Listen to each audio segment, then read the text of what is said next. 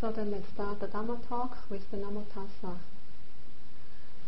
Namo Tassa Bhagavata Arahato Samma Sambuddhassa.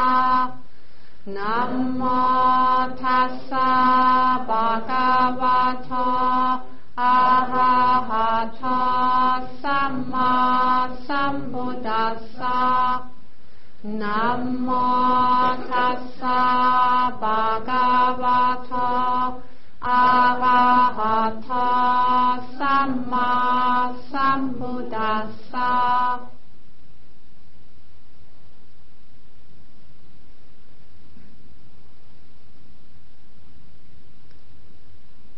Tonight I'm going to talk about anatta, or non-self, the impersonal nature of all phenomena. In my last talk, Monday, and the previous week, in one talk or two talks, I have talked about anicca and dukkha, the first two of the general characteristics. So, explaining impermanence, change, and the unsatisfactory, suffering nature of phenomena. And as we have seen, impermanence and unsatisfactoriness are concepts or names given to certain experiences. So then we looked at how do we actually experience this impermanence? What is the actual experience by which we come to understand the impermanent nature of phenomena? And we have done the same thing in regard to unsatisfactoriness or dukkha. And so we have seen that with anicca, the impermanent nature, it's to see the constant arising and passing away, or the change, or the non-existence after having arisen. And this has to be experienced in regard to the specific characteristics of phenomena. And with dukkha, this means to see that this constant arising and passing away of phenomena is actually oppressing. It's not satisfying. Seeing it as a torture, and seeing it as unable to provide a basis for lasting happiness and peace. And so today, to make this trilogy complete, we'll look at anatta, non-self. Again, how do we actually experience this non-self nature of phenomena? What is the actual experience by which we can come to understand that all phenomena are anatta, or non-self?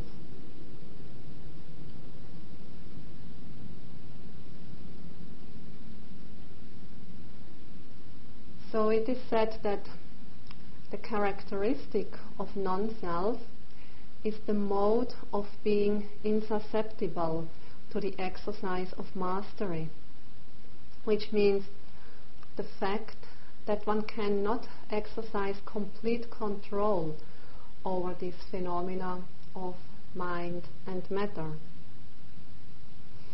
Or another definition of anatta, non-self, is mental and physical phenomena are void of any inherently existing entities. And so the understanding of this non-self nature of phenomena, the understanding of anatta, non-self, comes about by observing the specific or individual characteristics of mental and physical phenomena, and seeing that they are unamenable to the exercise of control, or seeing that these specific characteristics, heat or movement also, and so on, that they are phenomena happening on their own accord. So seeing that these are merely natural phenomena happening according to their inherent laws. So when we talk of anatta, this is opposed to atta, because at the time of the Buddha, people believed in an atta. And so the Buddha's teaching was that there is no such a thing as atta, but that things, phenomena, are actually anatta. And so what people referred to as atta was that there is a self or a soul in a person, or that the phenomenon is endowed with an inherently existing entity, which then is called atta or self. And then people thought that this self, this atta, is either the master over phenomena, or this self is the doer. It's the self that does things, that acts with bodily actions, speaks with verbal actions, and that thinks. Or it was thought that this atta, this self, is the feeler, that which feels what is happening in body and mind. Or this atta, this self, was considered to be the director, that director who has everything under control, directs everything according to her wishes. Or another way to see atta was that this atta, the self, was a controller, that entity which had this absolute control over phenomena.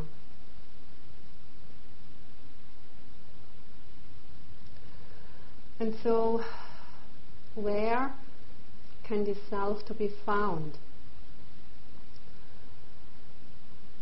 The Buddha looked very carefully into his body, into his mind, in all existing phenomena, and he came to the conclusion that the so-called atta or self could not be found in the 5 aggregates.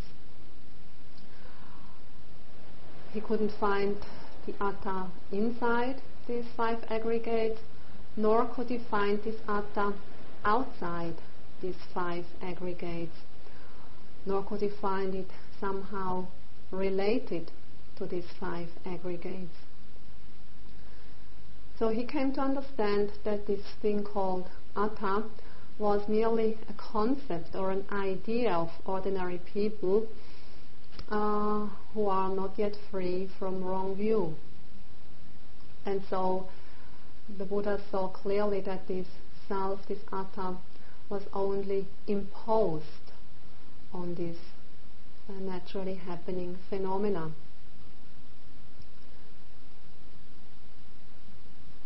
So when we look at these 5 aggregates, we can investigate and go through each of these aggregates and see if we could find any atta. And so in regard to the aggregate of form or materiality, we can have a look at our body, which is materiality. And one way to do it is in regard to the 32 parts of the body. And so then ask ourselves, is any of these 32 parts the self or endowed with a self? So, as you might know, these 32 parts start the hair of the head, the hair of the body. So, if you look at the hair of the head, do you think yourself is in the hair of the head? Well, very often you cut your hair, and I don't think you consider your hair the seat of the self, or in that is a self. So that one is not we conclude.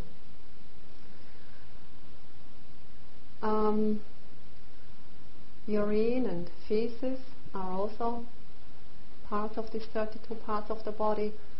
And if we look at our feces, do we think that's ourselves? Do we think this disgusting and smelly thing that we actually dispose of is ourselves? Most likely not. But then there are other parts in the body that we are not so sure about. For example, the heart as one of these 32 parts. So is the heart ourself, or is the heart the seat of ourself? Maybe here it's not so clear. People might think, yes, the heart, that's really my core. That's where myself, the me, resides. But the Buddha clearly saw that even the heart is not the self, or it's not the seat where the self resides. The same can be done in regard to the aggregate of feeling, Vedana. And we know there are three kinds of feeling: pleasant feelings, unpleasant feelings, neutral feelings. And so, which one of these three kinds of feelings do you consider the self? The unpleasant feelings? Most likely not. The pleasant feelings would be nice if that would be ourselves, just the pleasant feelings.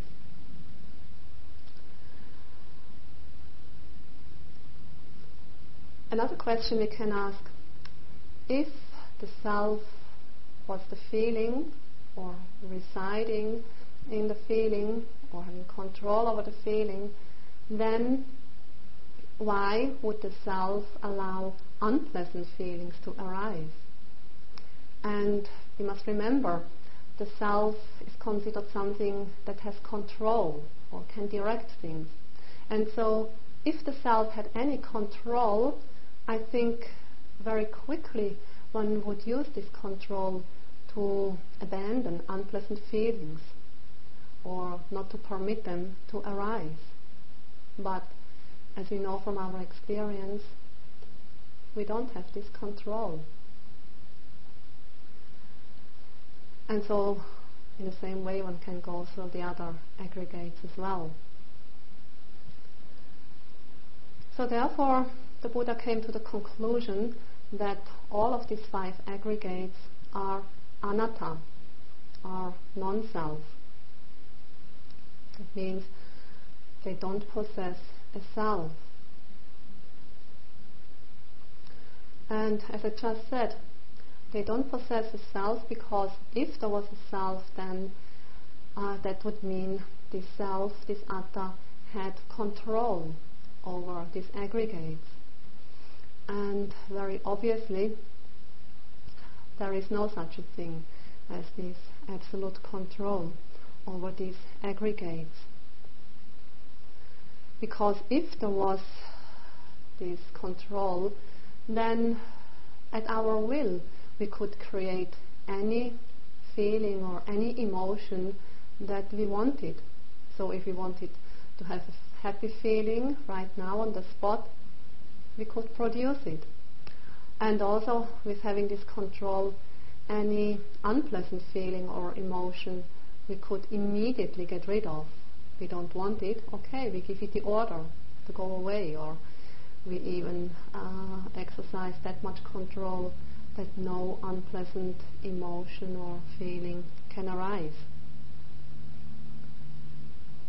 But very obviously, we don't have this control.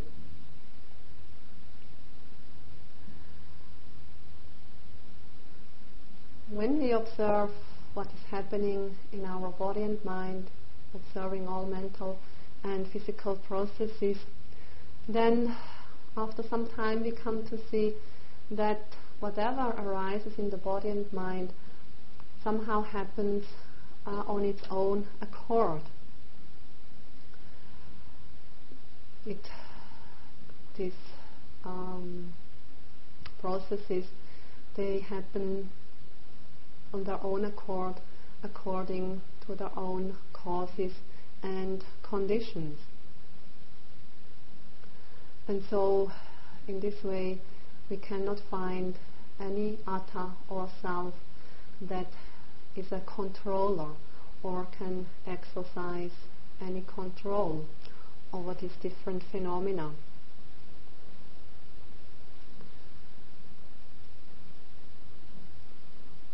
In our meditation practice, we can experience this in different ways. So, for example, in the walking meditation, when we observe the movement of the feet, and when we are also able to note the intentions that precede these movements. So then, with good mindfulness and deep concentration, it becomes very obvious that it's the intention that causes the movements to happen. So the intention to lift makes the foot lift. The intention to push the foot forward then causes this forward movement. And the intention to drop the foot then causes the foot to be dropped. And observing these processes in this way, then meditators can feel as if it is walking by itself. There is no more person, no more me, I that is walking, but somehow it feels like being walked. Or sometimes meditators relate that it feels like a robot.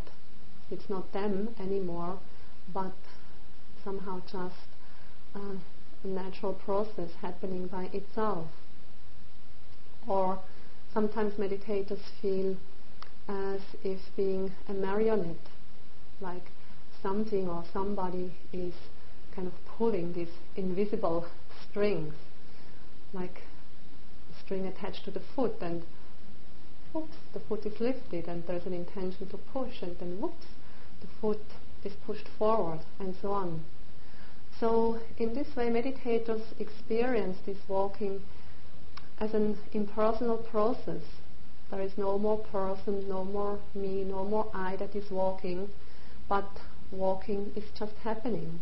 And it becomes very obvious that the intentions cause the movements to happen. And so this is seen and understood as natural processes happening on their own accord.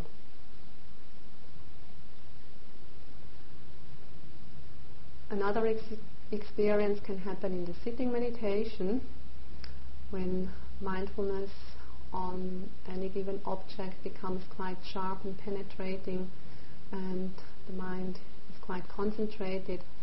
Then all the mind knows is, let's say, some sensations of tingling arising and passing away one after the other. And by that time, the meditator loses the form of the body, or there's no more notion of somebody, a body sitting there. But it seems like these tingling sensations are happening in space, in empty space. Just these tingling sensations coming up and going one after the other, and the mind that is aware of that. And so it feels like quite an empty feeling, or the body is kind of hollow, empty. And because very often the body is identified with the self, or the seat of a self, so having no more notion of a body, then also this identification of the self being in the body or connected to the body falls away. And so then it becomes again quite an impersonal process, just this tingling sensation and something that is aware of it. So in this way, anatta, non-self, can be experienced in this way. Or yet another way to experience it is, for example, in the awareness of daily activities. Let's say somebody has taken or made a cup of tea and then is carrying this cup of tea to the table. And being very focused on holding this cup of tea, wanting not to spill the hot tea. So then the focus is just on that, holding the cup, some touching sensations, maybe some hardness, maybe some warmth or heat. And as one is walking towards the table, as the focus is so completely on holding the cup, feeling the touching sensations, then it seems like this cup of tea is moving or going by itself to the table. The notion of me, I, walking to the table is just completely lost. There is nobody who is walking to the table. All one knows is this cup of tea is moving towards the table. So it becomes a very impersonal process.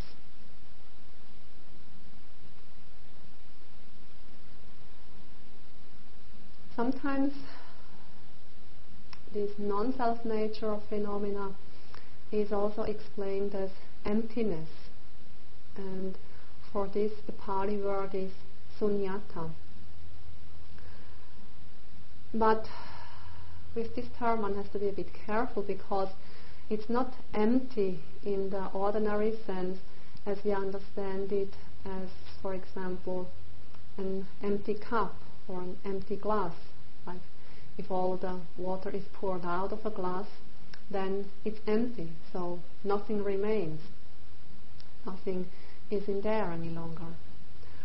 And so with that, then people get the notion that emptiness means nothing or nothingness, kind of an annihilation. But emptiness then refers to be empty of an inherent existing entity, like empty of being endowed with an atta or self. We could also say void of an self, void of an ego or me.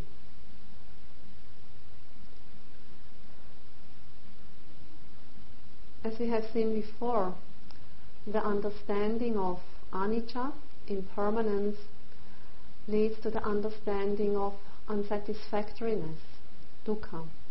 Like, because things are changing all the time, because things are arising and passing away, so this constant arising and disappearing of phenomena is unsatisfactory, cannot be the basis for lasting happiness. And from the understanding of dukkha, unsatisfactoriness, one can come to the understanding of non-self or anatta. Because what is impermanent and unsatisfactory, how can this be atta or self?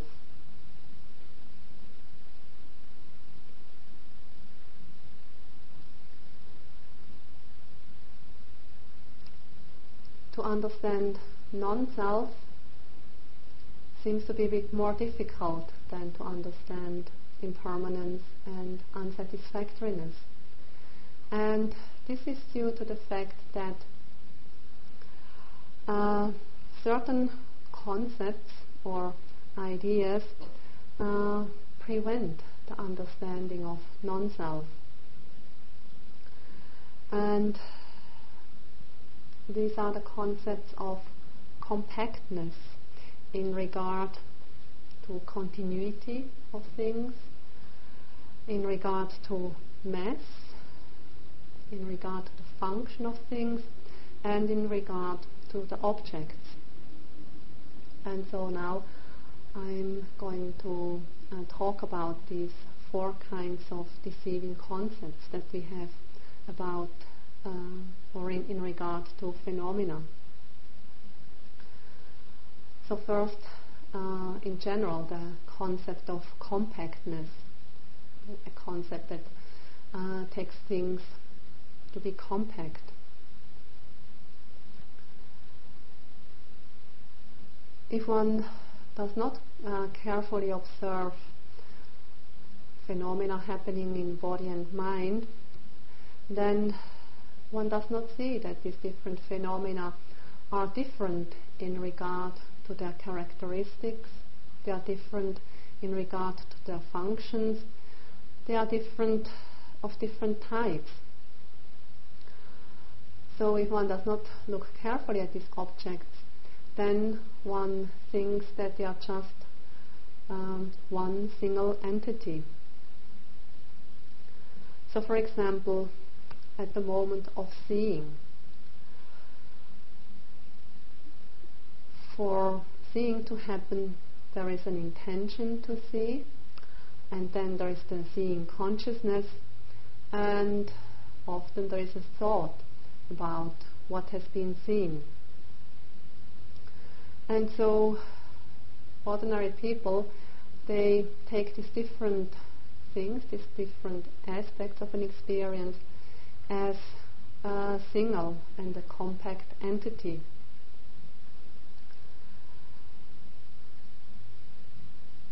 Or another example, if one observes the stretching out of an arm, then there is an intention to stretch, then there is the stretching movement itself, and there is also the awareness of that stretching movement. And if this experience is not carefully observed, then one just takes this all to be one compact entity.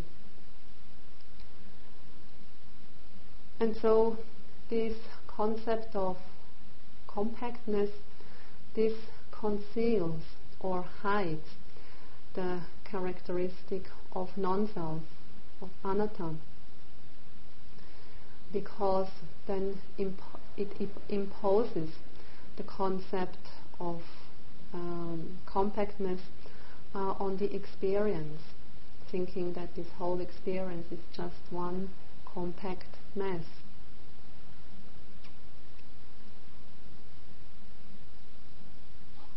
But when in our meditation practice we very carefully observe these processes in the body and mind, then it becomes clear that these different processes are actually different in regard to their characteristics, different in regard to their functions, different in regard to their manifestations, and so on.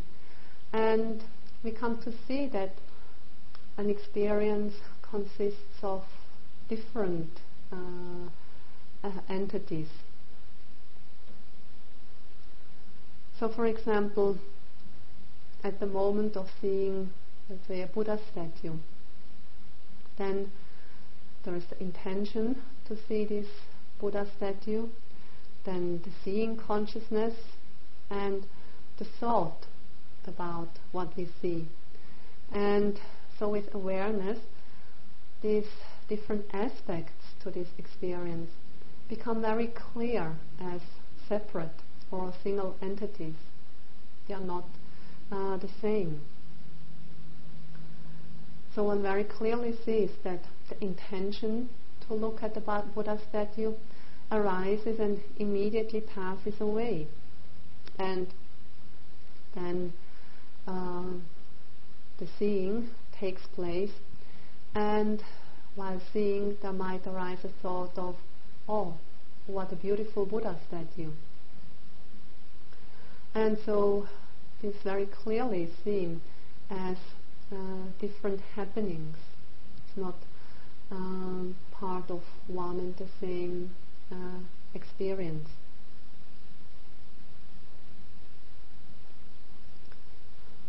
Or the experience of stretching out the arm. Again, first of all, there's the intention to stretch out the arm. And with sharp mindfulness, one can be aware of that very short, like flash in the mind, this intention that comes up and immediately disappears. And when the intention has disappeared, then the actual stretching movement begins. And so when the stretching movement is happening, then at that time the mind can be aware that this movement is happening. And so also here it becomes very clear that there are different processes involved in this act of stretching out the arm, and that these different processes are clearly separate and different from each other. And so, seeing things in this way, then the concept of compactness is broken. So things, experiences are no longer perceived as a compact thing or entity.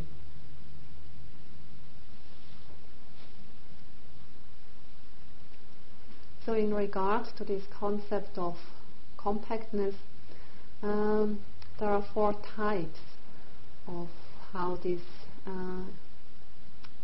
is perceived, and how these 4 types of wrong concepts conceal the characteristic of non-self. So there is this concept in regard to continuity, like a compactness in regard to continuity. Then one concept is associated with the mass of phenomena, and this is called the compactness of mass.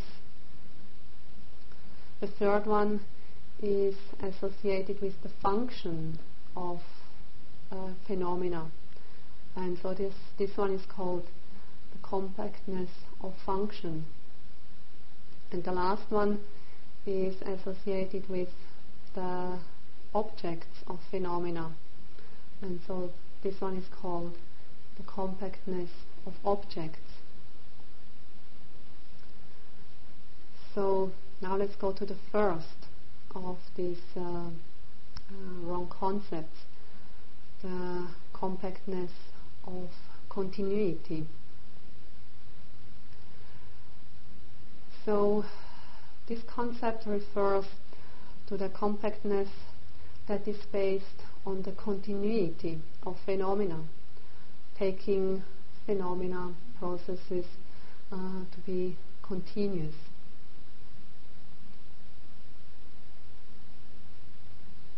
So just to go back to this example of seeing an object.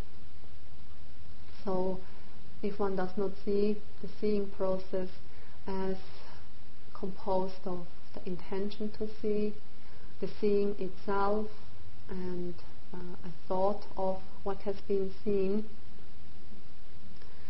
then all these phenomena are taken to be as a single entity.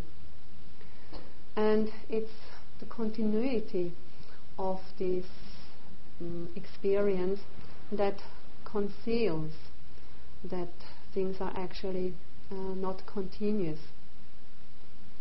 And so, because we think it's a continuous process happening, then one wrongly assumes that there is a self involved in this process, that the self is seeing it, that it is the self which is aware of all that.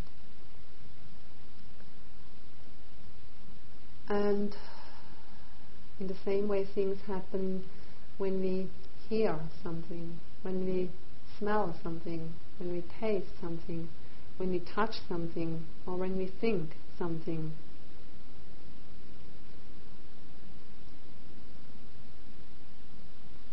So if we don't look carefully at these processes of seeing, hearing, etc., then it becomes not apparent that, for example, the desire to see is different from the actual seeing.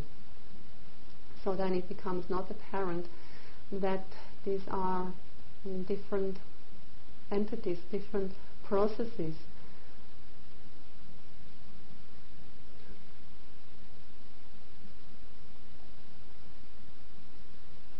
And so when we think in terms of these processes are being continuous, so then this concept of continuity conceals the fact that things are actually happening very momentary. And we only can to see this momentariness of things happening during our meditation practice when we look more carefully. Because only when we really take the time to observe this phenomenon over an extended period of time can we clearly to see that things are happening momentarily. Things are arising and passing away. They are fleeting. And so with that, this idea of continuity is broken.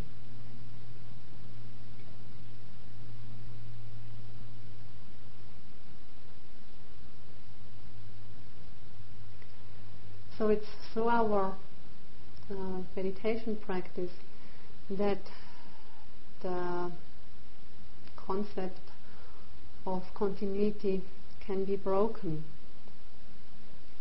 because then we come to see that the desire to look is one thing and the looking process or looking consciousness is something completely different.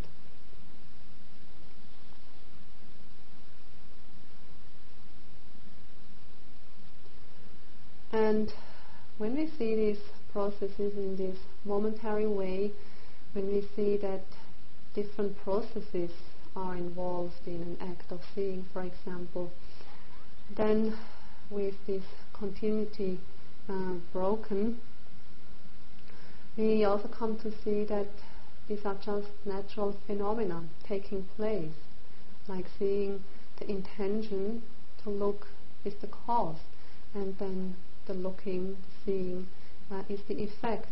So there is no self involved in this process.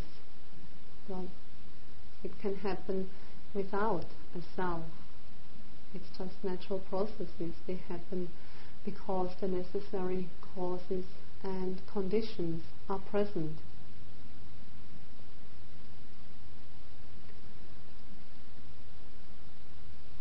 And so we also see that the desire to see cannot actually do the seeing.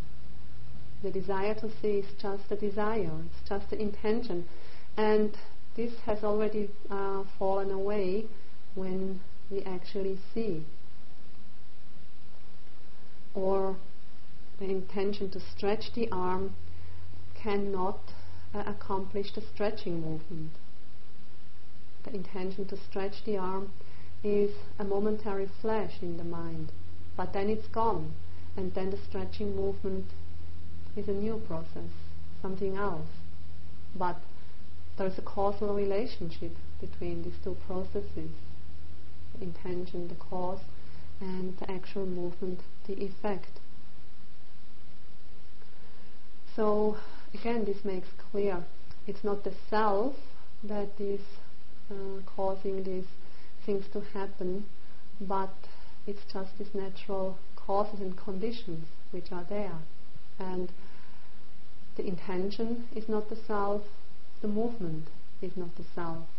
Both of them are devoid of an atta or a self.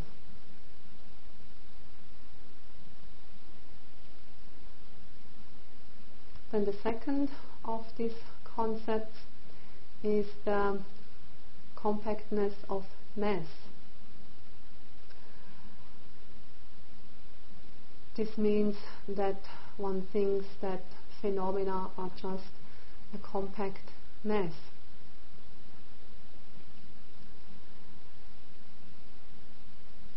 Ordinary people who do not practice meditation, Vipassana meditation, they think whatever happens in the body and mind, they just perceive that as one single entity. For them, it's not clear that the mind is one thing and that the body is another thing. They cannot differentiate between these two things. So, for example, when they stretch out an arm, the desire to stretch out the arm and then the actual stretching movement is just perceived as one and the same thing. So they cannot see that the intention or the desire to stretch the arm is a mental process, and the actual stretching movement of the arm is a physical process.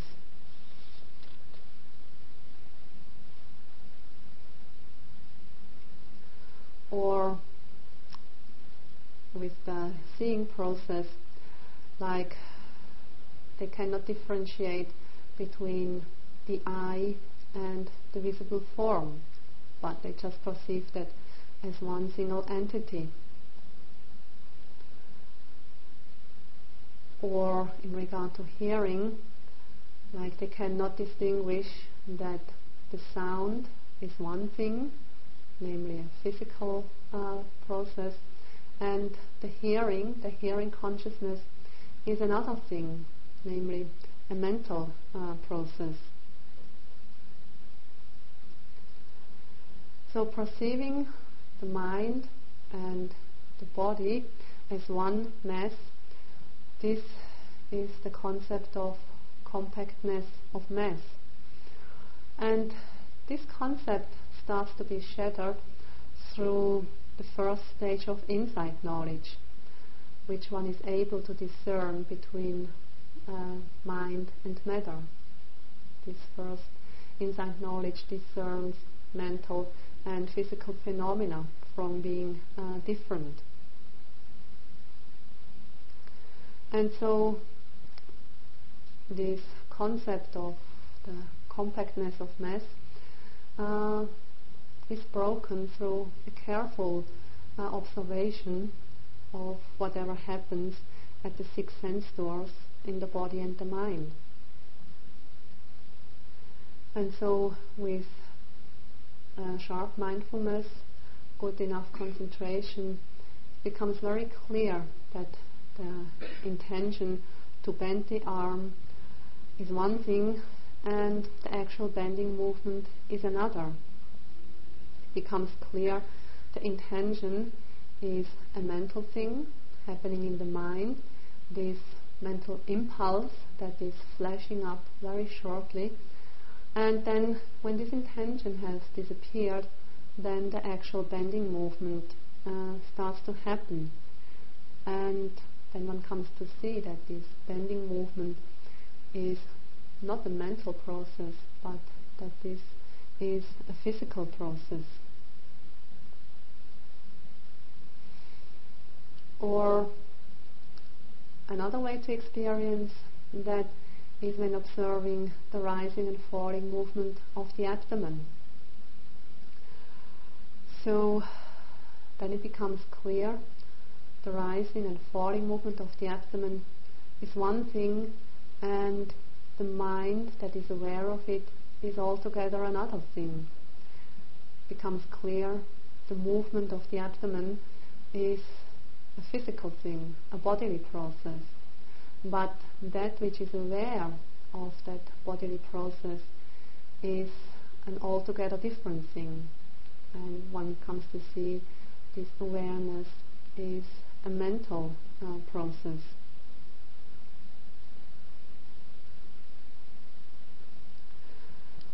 And so, if in this way mental, physical phenomena and processes can be distinguished, then this concept of mental and physical phenomena being one mass or being one compact entity, with that it's broken. And when it is seen as different phenomena, that means that the meditator has reached the first stage of insight knowledge. And so then at that stage becomes very clear that the desire or the intention to stretch out the arm is not accomplishing the stretching out movement. The intention, the desire is a separate process that flares up very momentarily in the mind, and after that an altogether new process. The stretching movement is happening. One sees one thing is happening in the mind, the other thing is happening in the body. But one also comes to see that there is a causal relationship between these two processes, like the intention being the cause for the movement to happen.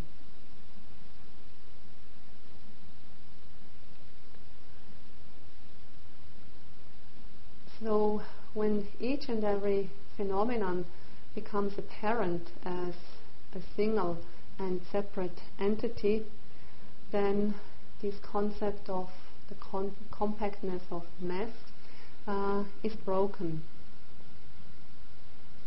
And with that it starts to become clear that phenomena are happening on their own accord, and that this happens based on the necessary causes and conditions.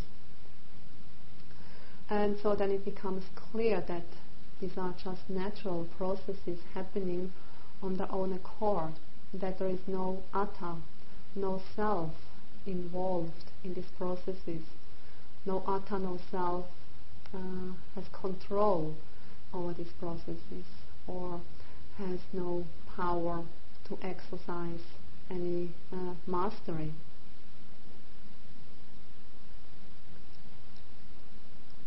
Then the third concept is that of the compactness of function. And so this relates to the different functions of phenomena. So all mental and physical phenomena are different from each other in regard to their functions. If one does not recognize that mental and physical phenomena have different functions, then one wrongly assumes them to be a single entity. So in regard to the 6 kinds of consciousness, so they have clearly very different functions. Like the eye consciousness is able to see visible forms. The ear consciousness is able to hear sounds. The nose consciousness is able to smell odors.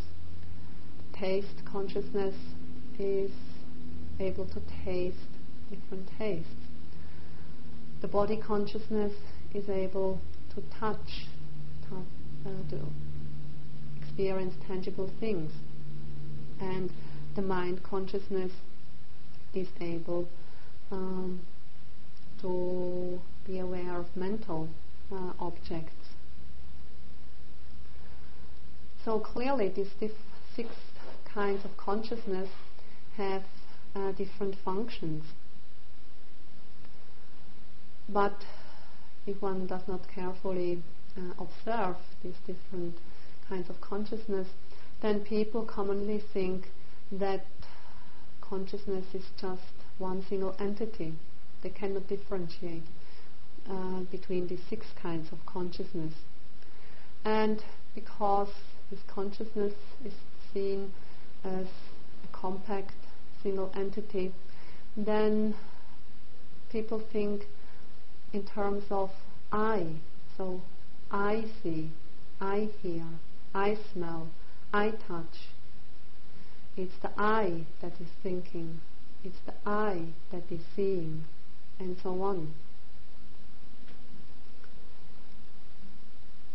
But let's take the example of seeing. So the eyes, which are a necessary part to be able to see. So the eyes, their function is to make the visible form to be seen. Then the seeing consciousness is able to cognize the visible form, just able to be aware of that. Although these are different functions, people perceive the eye, the visible form, and the eye consciousness that are happening in the person as one entity, not being able to differentiate between these different things. Or in regard to feelings. Feelings have different functions. So a pleasant feeling makes the mind happy. That's its function. And an unpleasant feeling makes the mind withered. That's its function. So there are clearly 2 different functions with these 2 different kind of feelings, but if one does not look very carefully, one thinks in terms of feeling as just one thing and is not aware of these different functions. And again, then people think in regard to the feeling, if they identify the feeling with the I or the self, so then it's I am feeling happy and glad, or then it's the I which is having miserable and depressed.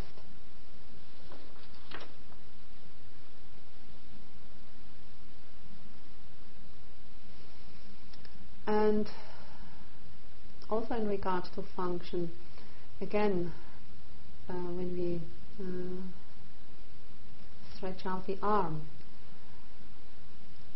we have seen that there is the intention, the desire to stretch out the arm, and then the actual stretching movement happens.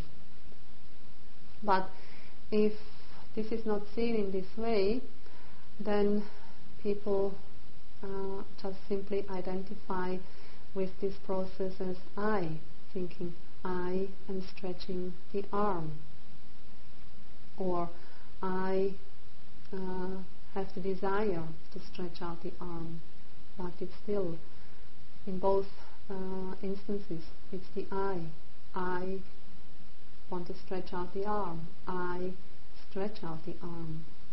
Same thing, the I is the door.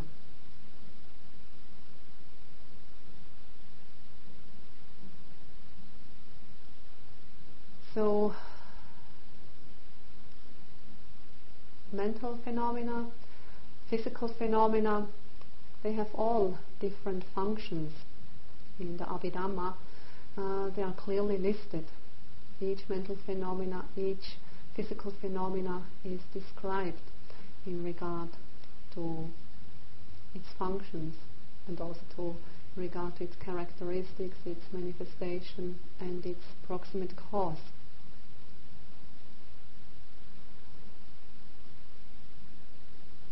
However, if these different functions are not clearly recognized, then one has a wrong concept in regard to the function, or this concept of the compactness in regard to function.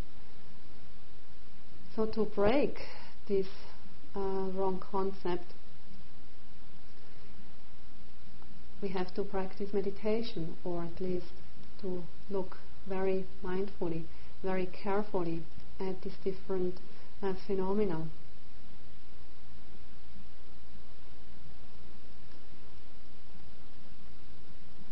So that we come to see that, for example, the function of the eye consciousness or the seeing consciousness is simply to cognize visible forms. The function of the hearing consciousness is simply to cognize sounds, and so on.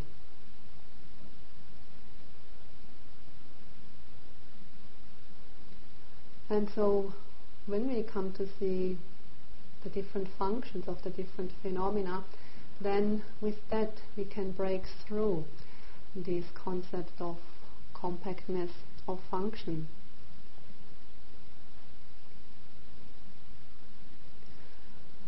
And we also come to see that all these different mental and physical phenomena are actually highly specialized, because they can only perform their function, but they are not able to perform another function. Like the seeing consciousness, being able to cognize visible forms, can in no way cognize sounds or tastes. That's impossible for the seeing consciousness.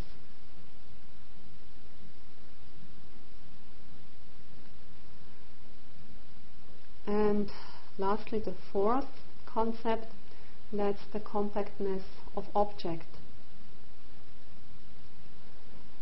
So this is the concept of compactness that is related to the objects taken by mental phenomena. So mental phenomena, they are different with regard to their objects. And again, this only comes apparent in the meditation practice. Ordinary people are not aware of this. So in regard to objects being different, as we just have seen, the eye consciousness or seeing consciousness can only be aware of visible forms. Hearing consciousness can only be aware of sounds as objects. Smelling consciousness can only take odors or smells as objects. The tongue consciousness can only take tastes as objects. The body consciousness can only take tactile sensations as its objects. And the mind consciousness can only take mental phenomena as its objects. So here it's clearly differentiated. Each kind of consciousness can only take a certain kind of object. And so in our meditation practice we can come to see that our seeing consciousness can only take visible forms as objects, and the seeing consciousness is different from the consciousness that hears sounds or smells fragrances.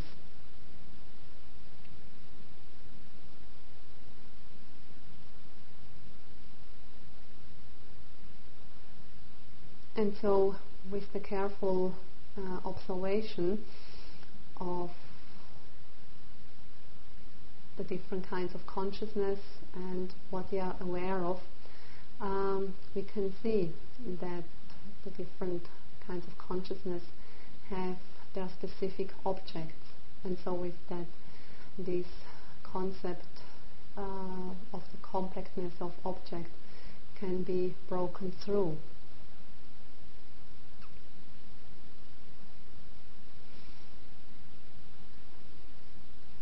So, to sum up,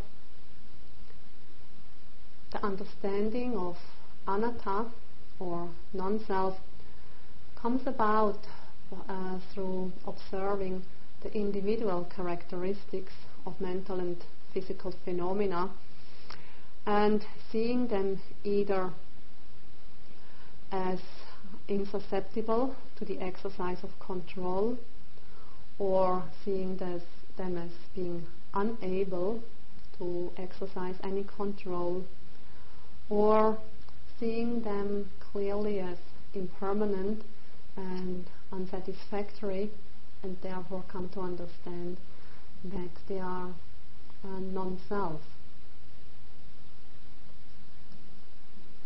And so the understanding that sees these different phenomena as non-self or devoid of self in our meditation practice, this is called the empirical understanding of non-self. And so after getting a thorough understanding of the non-self nature empirically in one's meditation, one can also understand that phenomena in the past and phenomena in the future must be of the same nature, that they also must be devoid of self, or not being endowed with a self. One can interfere that these two are just natural phenomena happening on their own accord. And so then this understanding of non-self or anatta is called inferential understanding of non-self. And the empirical understanding of non-self starts to arise at the third stage of insight knowledge, the insight knowledge of comprehension, when anicca, dukkha and anatta are discerned.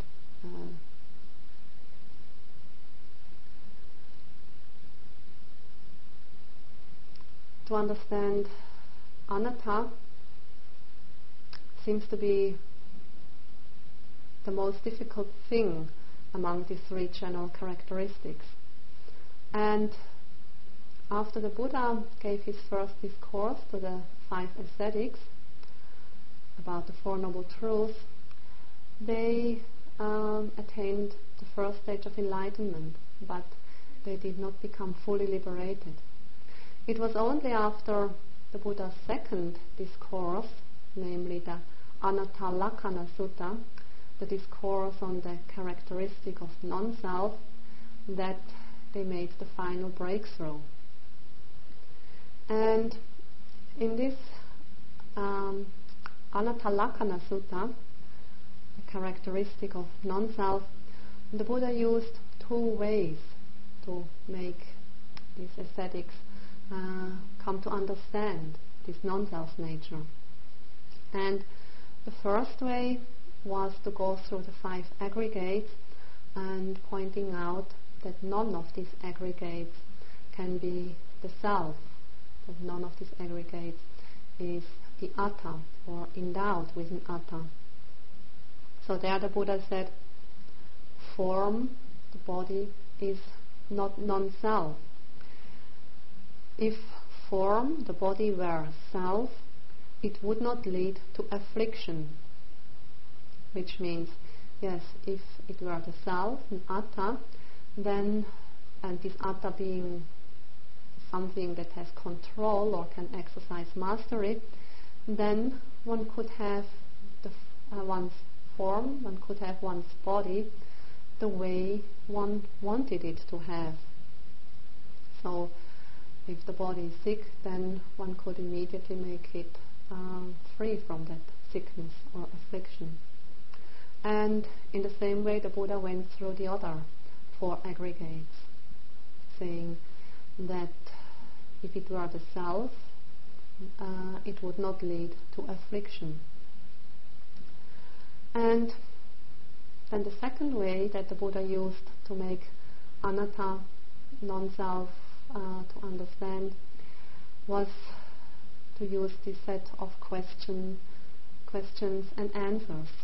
We have already encountered these questions and answers, but still, I'll go through them again. So the Buddha again asked in regard to all the 5 aggregates, is form, the body, permanent or impermanent? The answer being impermanent. Is what is impermanent suffering or happiness? The answer being suffering or unsatisfactory. And next question, is what is impermanent and suffering and subject to change fit to be regarded thus? This is mine, this I am, this is myself. The answer being no. So again, sometimes in your meditation practice, when you experience something in the body, in the mind, you can apply this set of questions and really ask, is this mine? Is this I am? Is this myself? Look carefully and see what you find. So with this, let's conclude this talk. May all of you be able to realize anatta and understand that the body and mind are just natural processes happening on their own accord, according to the causes and conditions. May all of you swiftly become fully liberated and realize Nibbana.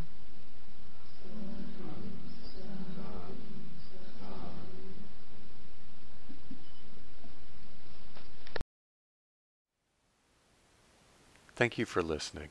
To learn how you can support the teachers and Dharma Seed, please visit dharmaseed.org/donate.